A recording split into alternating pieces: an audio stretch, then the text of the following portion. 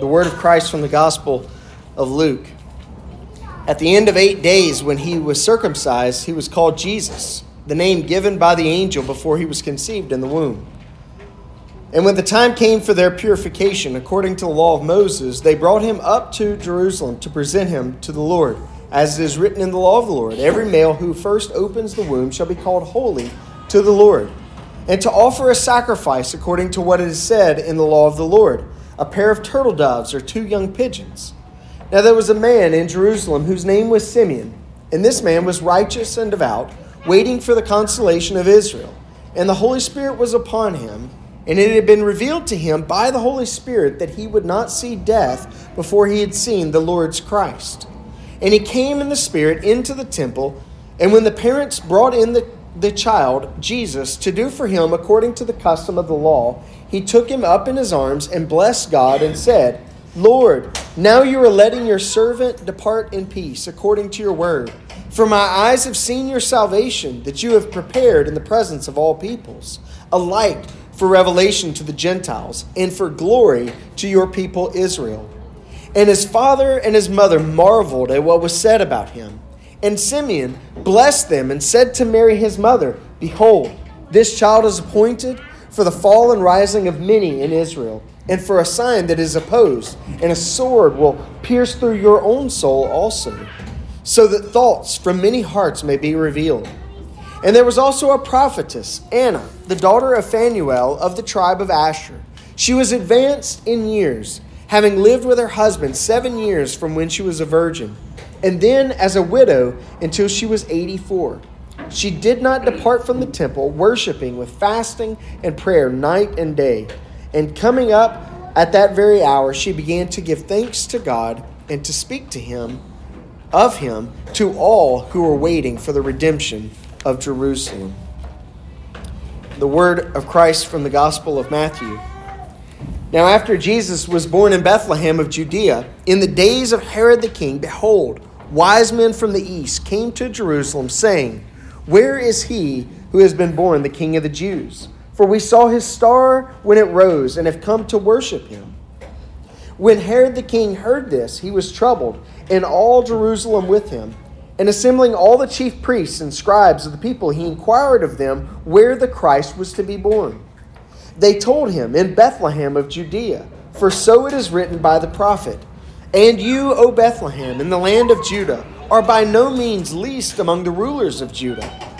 For from you shall come a ruler who will shepherd my people Israel. Then Herod summoned the wise men secretly and ascertained from them what time the star had appeared. And he sent them to Bethlehem, saying, Go and search diligently for the child. And when you have found him, bring me word that I too may come and worship him. Now after listening to the king, they went on their way, and behold, the star that they had seen when it rose went before them until it came to rest over the place where the child was. When they saw the star, they rejoiced exceedingly with great joy. And going into the house, they saw the child with Mary, his mother, and they fell down and worshipped him. Then, opening their treasures, they offered him gifts, gold, frankincense, and myrrh. And being warned in a dream not to return to Herod, they departed to their own country by another way. Now when they had departed, behold, an angel of the Lord appeared to Joseph in a dream and said, Rise, take the child and his mother and flee to Egypt, and remain there until I tell you, for Herod is about to search for the child to destroy him. And he rose and took the child and his mother by night and departed to Egypt, and remained there until the death of Herod. This was to fulfill what the Lord had spoken by the prophet, Out of Egypt I have called my son. Then Herod, when he saw that he had been tricked by the wise men, became furious. And he sent and killed all the male children in Bethlehem and in all that region who were 2 years old or under, according to the time that he had ascertained from the wise men. Then was fulfilled what was spoken by the prophet Jeremiah. A voice was heard in Ramah, weeping and loud lamentation, Rachel weeping for her children. She refused to be comforted because they are no more. But when Herod died, behold, an angel of the Lord appeared in a dream to Joseph in Egypt, saying, Rise, take the child and his mother, and go to the land of Israel, for those who sought the child's life are dead. And he rose and took the child and his mother and went to the land of Israel. But when he heard that Archelaus was reigning over Judea in place of his father Herod, he was afraid to go there. And being warned in a dream, he withdrew to the district of Galilee. And he went and lived in a city called Nazareth, so that what was spoken by the prophets might be fulfilled, that he would be called a Nazarene. Father, your word is holy, and we pray that you would minister to us, your people, by your word. Holy Spirit, would you please move among us? Would you please minister to us according to the word of Christ? We pray in his name. Amen. Today we're walking toward yet another calendrical threshold. We reach the end of a calendar year, and we anticipate the year 2024 that is to come, which begins, of course, at midnight. Many of us will stay up. We will probably celebrate. We'll probably eat too much. We'll enjoy some sweets. We might make toast to one another. We might bring in the new year. Others might be lying in bed watching television or something, and we'll doze off and wake up and the new year's already here. But however we celebrate, we're celebrating the marking of time, the passing of time from one calendar year into the next. And in a different sort of sense, all those that we read about in the passages of Scripture that we've read this morning here in the Gospel of Luke and then the Gospel of Matthew, they were also crossing a threshold of sorts in their lives. Mary had no children. Now she has her firstborn. Joseph had no children. And now he's going to be raising this son who he knows is not biologically his, but is entrusted to him nonetheless. They've crossed a threshold. Simeon, an old man, the text tells us, he's been waiting for the promise of God to him by the Holy Spirit to be fulfilled in his life. And as he's waiting, the Spirit leads him into the temple, crossing that threshold, and he sees the Christ child, the one for whom he had been waiting. We read of Anna. She had crossed many thresholds in her life. It mentions her virginity, her marriage. It mentions her widowhood, her husband passing away, and then those many years that have passed until then. And she's now, the text tells us, 84 years old, is anticipating the end of her days. And there she is when the Christ child is in the temple. These magi, the wise men who come from the east, they are marking time as they watch the stars and they read the scriptures and they study and they see what is taking place. They begin a long journey. And here they cross the threshold first into Jerusalem, and they go before the king. And then next they cross the threshold into a humble house outside of Bethlehem. Herod the king, paranoid, filled with power and envy, and willing to kill even his own family members. He is crossing a threshold of sorts in his life. And then, of course, all of those innocent families in and around Bethlehem as they grieve the loss of life that has just begun. Their families had just recently celebrated, and now their lives are filled with tragedy and anger and fear and terror.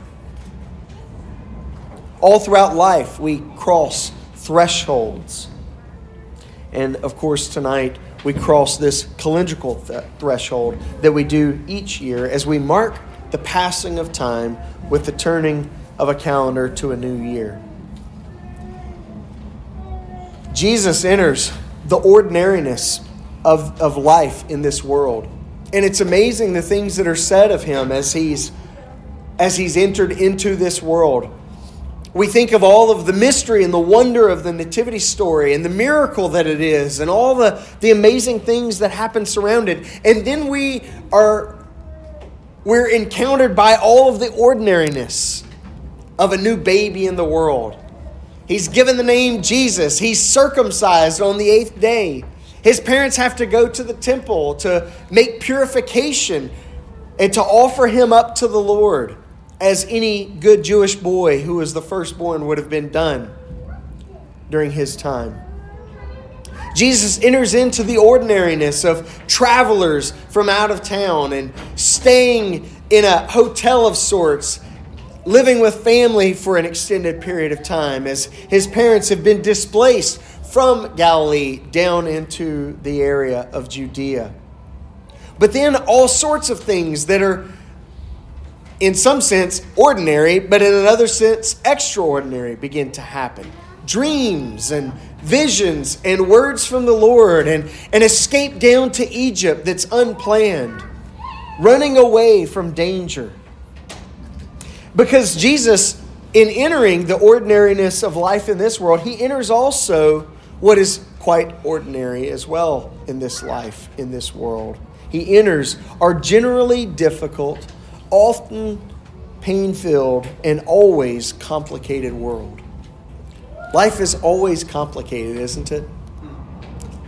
Life is often filled with pain. And it's generally difficult.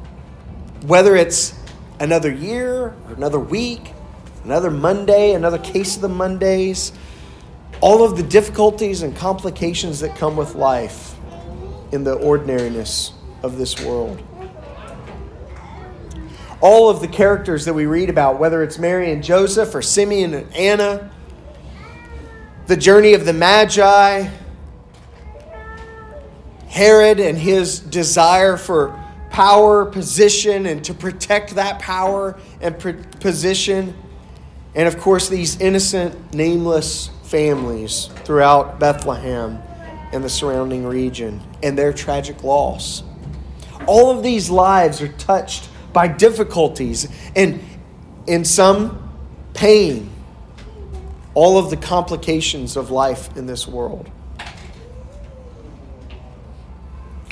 And the key to each of them seems to be whether they are looking for the kingdom or whether they are looking for the king.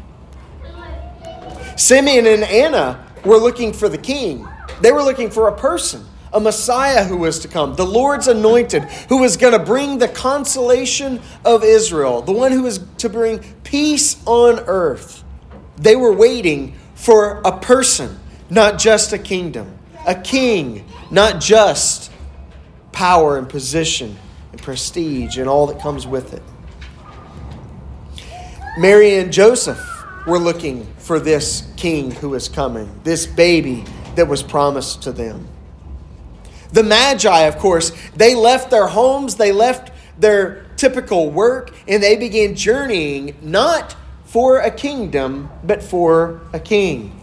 Where is he who has been born the King of the Jews? And the text tells us that Herod and all of Jerusalem with him, who were looking for the stability of the kingdom, looking not for the king, but for the kingdom. They're filled with angst and turmoil. Everything is being turned upside down. And so I ask you this morning, as we continue making our way toward the threshold of 2024, what's your looking life like? There are certain centerpieces of our looking lives that the Lord gives us. The centerpieces of personal habits and the centerpieces of communal habits. The habits that we participate in when we're scattered and away and in our homes and in our works. And then those personal habits, those communal habits that we celebrate and participate in as we are gathered back together. He's given us those personal disciplines of daily discipleship. Borrowing a title from one of Eugene Peterson's books, I urge you this morning to practice the long obedience in the same direction. That's what daily discipleship is like. A long obedience in the same direction. Set aside as we approach this new year, set aside time for scripture reading daily and weekly. I urge you, put together a Bible plan or sign up for a Bible plan to read the Bible throughout the year. I've done it each of these last 2 years, and I've been reading so much scripture in these 2 years that has enriched my heart and enriched my mind. I don't remember when I get to the end of the year every single thing that I've read. Of course not. I'm not studying at length every passage, but I am consuming it. I am listening to it. I am reading it. And wouldn't you know it, yesterday, listening to the book of Revelation, something occurred to me that I thought, I don't think I've ever even noticed that. I've done it these last 2 years. I've read it, the book of Revelation, countless times. And something stood out, I think like in chapter 16, that I thought, I don't know that that's ever occurred to me. That's interesting. Where did this come from? Practice that long obedience in the same direction. Setting aside time for scripture reading. Setting aside also time for prayer. Daily prayer, weekly prayer. Set aside times. Schedule it or it won't get done.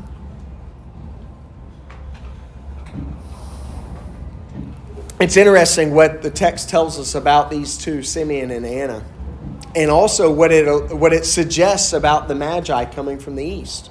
They were people who searched the scriptures. They were people who were sensitive to what the Lord was doing. They were people, Simeon, it tells us, twice at least, that the Spirit has filled him and is leading him, directing him, guiding him.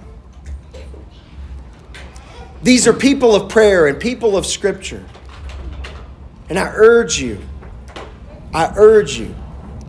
as you make your resolutions and as you look to the things that you want to accomplish this next year, make sure to include scripture reading and prayer in that.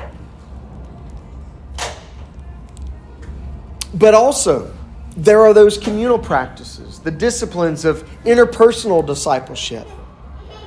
Don't go it alone. The Christian life cannot be lived in isolation.